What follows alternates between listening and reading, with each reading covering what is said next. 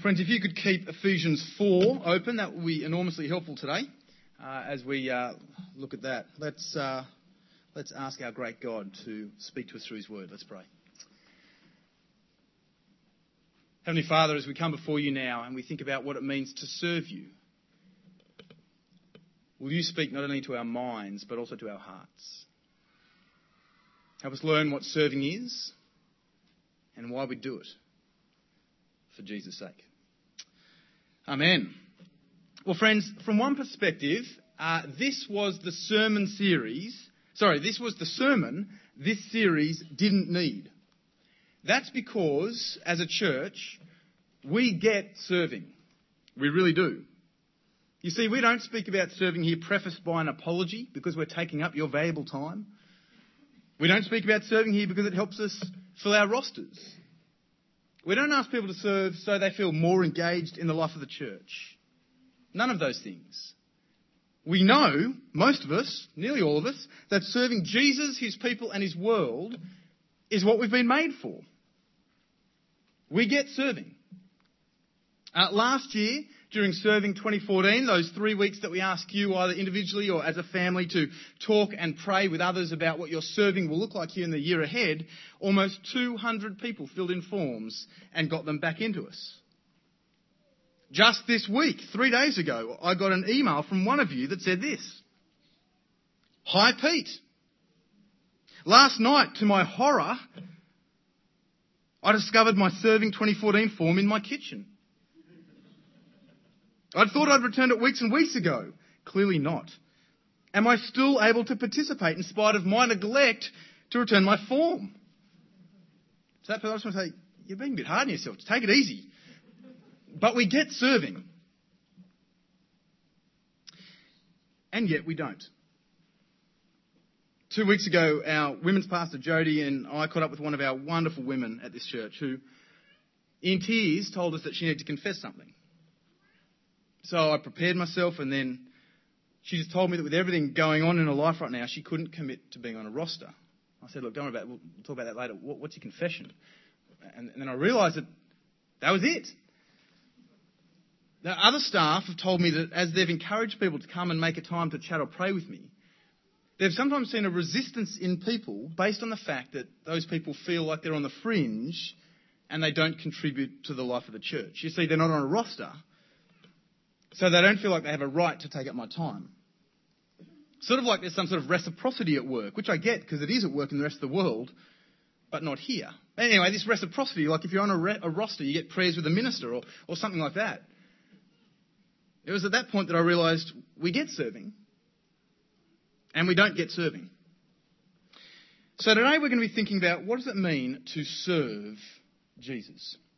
We're in the third week of our series, Jesus for Life, where we're looking at our church mission statement. You might remember if you were here last week, we looked at growing, that actually to grow in Jesus is not about doing stuff. It's about learning to treasure Jesus more. And today we're thinking about serving. Why do we do it? How do we do it? And what do we do it for? Could you please have Ephesians 4 verse 7 open in front of you? Ephesians 4, 7-16 is a classic text on what it means to live as God's people in this world. And it has a lot to say about serving, as we'll see in a moment. But I think the first thing we need to be clear on is that this passage, when we first start reading it, is difficult.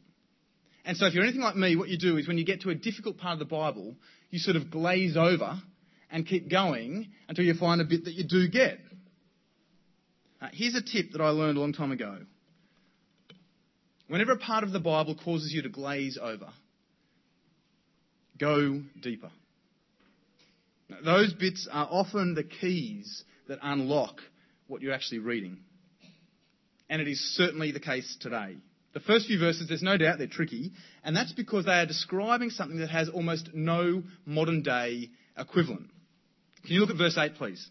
So verse 8 is a quote from Psalm 68. And in Psalm 68, that's the first Bible reading we had today, it is a call from Israel to God to come and rescue them. And the picture in Psalm 68 that is painted is one of God ascending to Mount Zion in great victory. That clears it all up, right?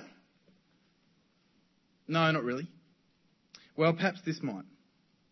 The background to Psalm 68 is a very common and well-known ancient celebration. You see, when a king won a major battle, he would celebrate by holding what was called a triumph. That would be a march back into your own town, and the resounding victory would be celebrated with animals and pomp and ceremony and soldiers, and prisoners of war paraded as captives, and the king would give gifts to his people. It was this massive party that symbolised the king had won the battle and had taken care of his town, of his people. Now, if you knew that, what I just said, that's either because you've studied ancient history or you've watched Gladiator. And that's where that's from. Let's read it again and see if it makes any more sense. Verse 8, have a look at that. When he ascended on high, he took many captives and gave gifts to his people. Do you see what Paul's saying? He's saying that because of Jesus' resurrection from the dead, that's what it means when it says he ascended on high. Because of Jesus' resurrection from the dead, God gave gifts to his people. Because of that incredible victory and triumph of our King, Jesus, defeating death, rising from the dead, God gave out abilities, skills, gifts, talents that you have to worship and serve and glorify the King who has taken care of his people. Here's something to keep in mind. When you use gifts that God has given you, be that gifts of administration or hospitality, or leadership or encouragement or whatever, they are a reminder of Jesus' resurrection from the dead. Of the death of death and of the way of life.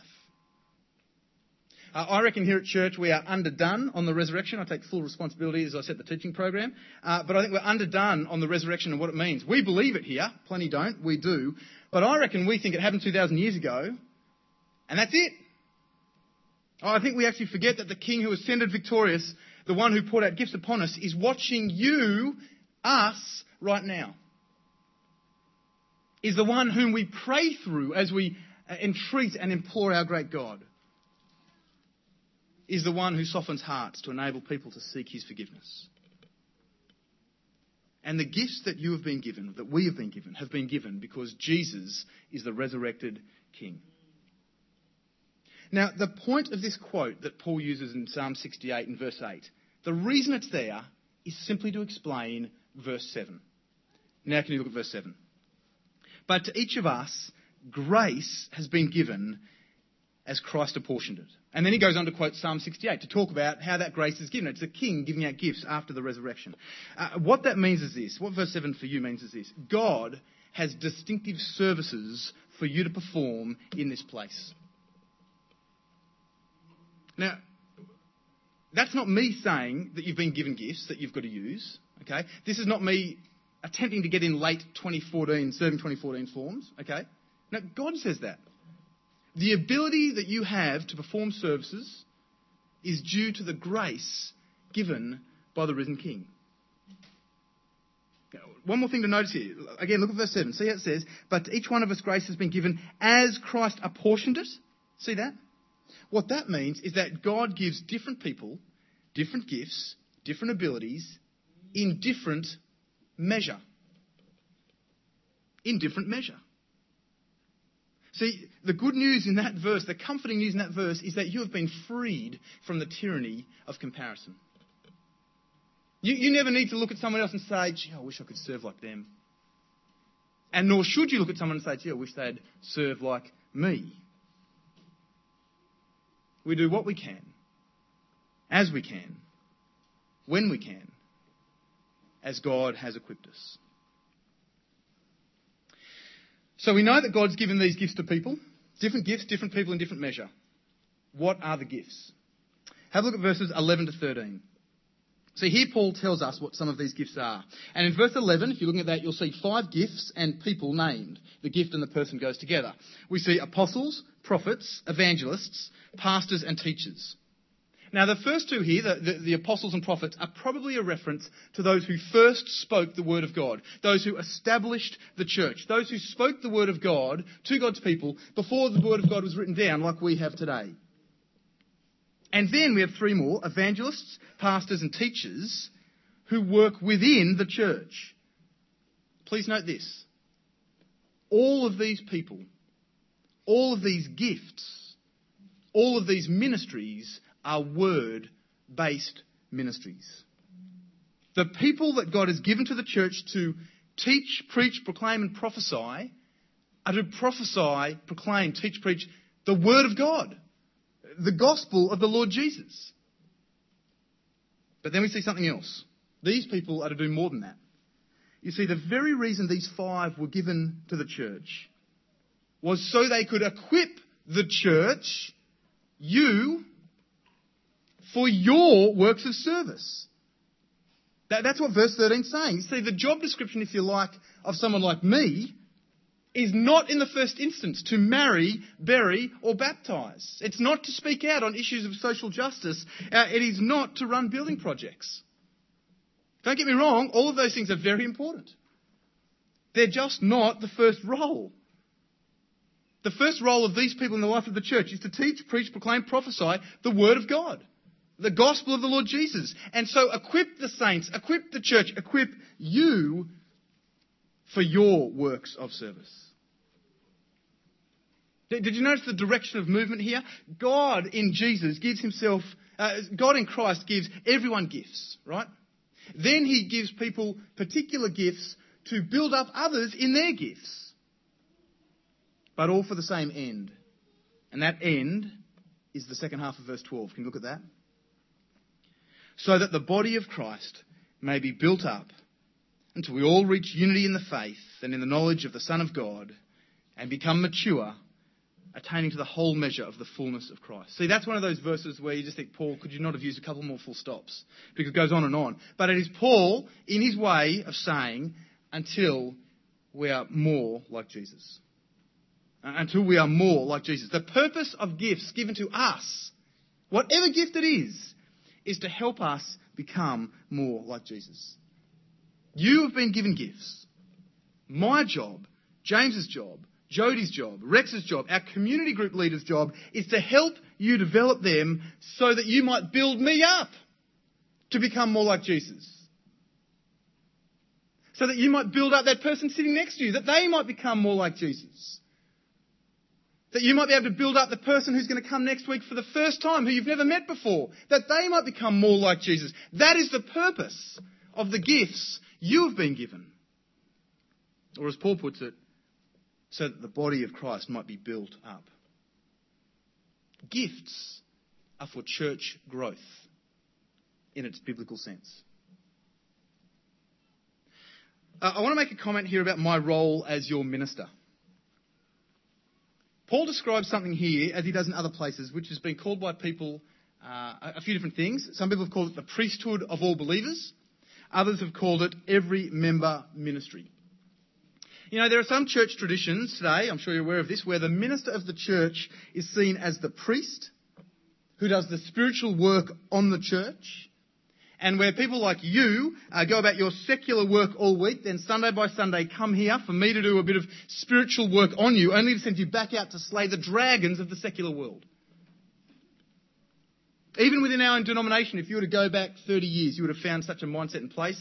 Even within our own denomination, in other parts of our country, you'll find that idea in place. We know people think like this because when people here join us from a Catholic background, and we love it when they do, and there's a number in the room, welcome, great to have you here, and then we have question time, they're sort of aghast. And I know that because you tell me what they say to you, and they say to you, you're allowed to question your priest? And you answer, or you should answer, he's not a priest like you think he is. So here's the wonderful truth. I am not here to do your ministry. Frankly, I haven't got the time. And seriously, I would never want to rob you of what God has appointed for you to do. I will not raise your children for you in the Lord. Nor will Bethany or any one of our 25 kids and youth leaders. That is not our responsibility nor privilege. It is yours. But we will walk with you, work with you, pray with you, love you, encourage you every step of the way. You see, I am your priest only as much as you are mine. I am your priest as I intercede for you and pray for you. That's what priests do, right? And bring you before God as you intercede and pray for me and bring me before God. You know, Paul in his opening statement to his letter to the church in Rome says the same thing. This is what he says. It's on the screen. I long to see you that I may impart to you some spiritual gift to make you strong. That is, that you and I may be mutually encouraged by each other's faith. See what Paul's saying? This is Paul, the founder of the church, the apostle to the Gentiles. But he's saying that you and I may be mutually encouraged. That this small church in Rome would actually encourage this leader of the church. How does that work? Well, Paul knows that everyone's a minister, actually. Do you get it? That every single person who treasures Jesus is a minister. And I'm called to equip you. Absolutely. But you are called to minister according to gift and opportunity and ability that the resurrected Lord Jesus has poured out upon you to build us all up. We need you.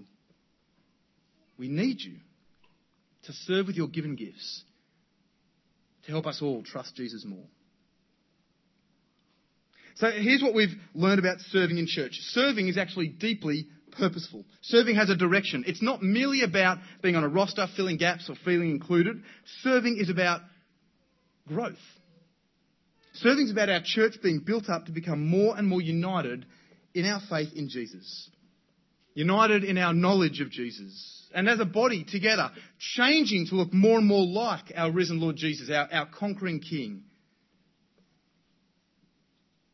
And that's why when one of you comes to church here, who actually isn't on a roster at the moment, who's had an awful morning at home, who feels like the last thing that you actually want to do is come to church, but you come. Maybe your spouse doesn't support you like a significant number here. Maybe your kids would much rather stay at home and play Angry Birds on their iPads. Had to explain that to Adam. But you get here with your kids because you know it is the best place to be. When that happens, you are serving. I hope you see why. You see, your very presence builds many of us up. I mean, I'm personally encouraged when, as I know your stories, your background, what's going on in your marriage, your family life, I know of your difficulties and I see you hanging in there with Jesus, loving Him, clinging to Him for hope when you know and you feel so much of your life is actually hopeless. I'm built up. I'm strengthened. I find this resolution, in a sense, to actually face my own challenges because I see you do it too. I see your clarity of mind to hold on to the cross of Christ in the midst of your storm of confusion and temptation and struggle. You make me want to cling to Jesus like you do. And you're not even on a roster. The horror. Look, for those of you who feel like what I just described, and I know there's a number here because I know you, I want to say this church is for you. This community of the broken, but the broken with hope in Jesus, is for you. You may not serve like others, but have no doubt you serve. One final comment. As we serve our great God, as we grow through that very experience, God uses that process to protect us. To put another way, serving both builds us and protects us. Can you look at verse 14, please? Paul says, "Then we will no longer be infants tossed back and forth by the waves and blown here and there by every wind of teaching and by the cunning and craftiness of people in their deceitful scheming. Instead, speaking the truth in love, we will grow to become in every respect the mature body of Him who is the head, that is Christ. From Him the whole body, joined and held together by every supporting ligament, grows and builds itself up in love as each part does its work." Here's the thing. As we serve one another, which builds up one another, the result of that is that we protect one another. We protect one another from remaining spiritual children in a world that looks for ways to lead us astray. Now, the image that comes to me here is of that child who gets lost at the Easter show. Their parents have gone, there are people moving around them in every direction, and in the distance are the show bags and the rides and the Pluto pups, which are alluring and yet confusing. That's sort of the picture here. Paul is saying, you won't be like that child at the Easter show, lost in a sea of ideas and temptations and confusions, if you are built up in Christ, if you use your gifts that you've been given to build up one another for the glory of God. I want to finish today by answering the number one question that I know I would have got in question time. And here's the question. How do you know what your gifts are? How do you know what your gifts are? It's a good question, isn't it? Let me give you a good answer. 1, consider your passions. What do you love doing? 2, consider your expertise. What are you good at? 3, consider your opportunities. What needs to be done? If you answer those 3 questions, you're going to get very close to determining what the gifts are that God has given you. Yeah, it's a good question. But let me ask you a better question. A better question. How can I be involved in building up the body of Christ here at Norwest? What can I do to be an encouragement, to help someone trust in, love Jesus more? What can I do to serve in that way? You see why that's a better question, right? It's a much better question because it starts with the end in mind. Norwest growing to look more and more like Christ. And here's the thing.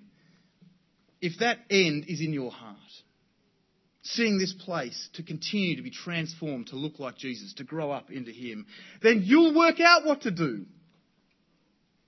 And in one sense, it won't matter what you do. If helping us grow to love Jesus like you, for Jesus to be our heartbeat like you, if that's what's going on, you'll pray. You'll encourage. You'll share God's word. You'll mow grass. You'll make slice. You'll preach sermons. Whatever. Whatever. And it can all start with a prayer like this. Next time you walk up the path, come to church. Next Sunday. Pray this. Father, this morning, show me who you want me to encourage, that they might trust Jesus more. Let's pray.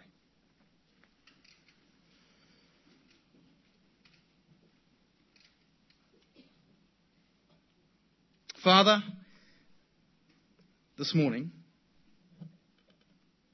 show me who you want me to encourage, that they might trust Jesus more.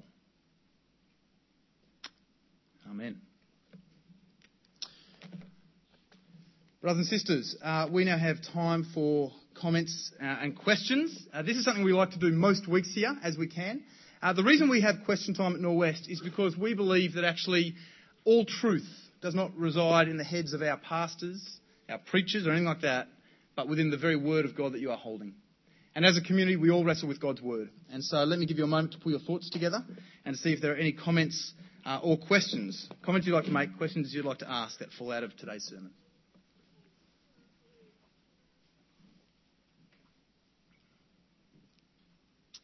Carol Hanley.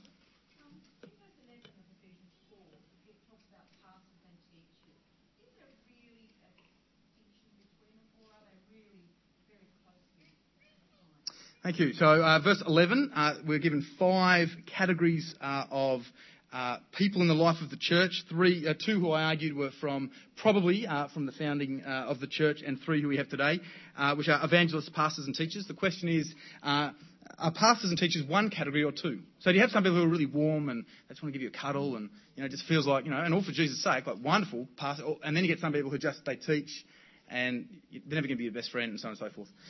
The answer is the Greek is not clear. So this is an exegetical question, actually. It's a question of what does the Greek say, and it could be read either way. Let me say this. Someone who has a clear gift, some leader in the church who has a clear gift in pastoring needs to work on their teaching. And someone who works in a church as an excellent preacher teacher needs to work on their pastoring. I think they are three different categories, but I don't think that any of us should actually sit back and say, well, I'm not an evangelist, so I'm not going to tell anyone about Jesus. I'm not a pastor, so I can be a bit standoffish. I'm not a teacher, so I'm not going to open God's word. I think whilst these people are given to the church and people have particular gifts down particular lines, I think there's an encouragement for all of us actually to want to be all of these things in some ways. Thanks, Carol. Anne.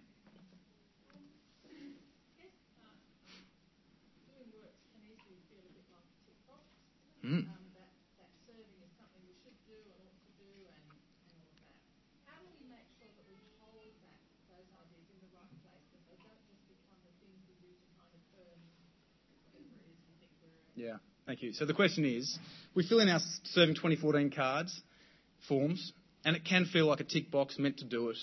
How do we protect ourselves from ensuring that those good things that we want to do actually don't become the things by which we find our righteousness, become those things by which we find our right standing before God? It's not just serving. It's everything. I mean, it's giving money. How do you give money in a way that like in our heads, I think the thing you've got to come back to, I always come back to, is that there is a Pharisee inside every one of us struggling to get out. Okay, you are a Pharisee. All right, you're a Pharisee. That's what it is to be a sinner, to actually want to self-justify. That is the human condition. But you're a Pharisee who has been forgiven and redeemed and had the Spirit of Jesus put upon you. Let the battle begin. Because that's what's going on. There is the flesh versus the Spirit and on and on. So there are going to be times where you serve and you're going to go home and you think, gee, I'm good. And then you think, what on earth did I just think? And that's all right. The moment you thought, what did I just think? Yep, that's right, it's kicking in. That's the Spirit saying, pull your head in. Kill the Pharisee. And for me personally, different for different people, could say 100 things. For me, starting every day on my knees, whether that's literally or spiritually, it doesn't matter. It means the same thing. Coming before God and saying, I've stuffed up again. I've turned my work for you of leading a church into an idol by which I find my own sense of meaning and purpose and salvation in this life. Forgive me. I'm going to do it again, which makes your grace all the more remarkable. But let's go again. And Jesus just lets us go again. It's amazing. That helps me. Thanks. Thank you. Yeah, Heather.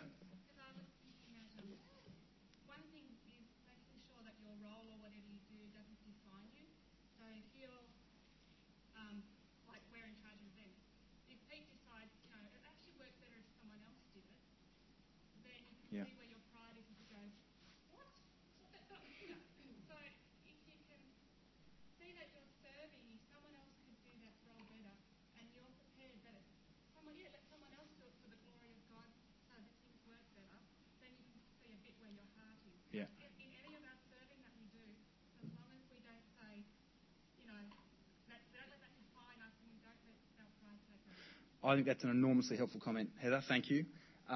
Another way it's been put is we need to hold opportunities loosely.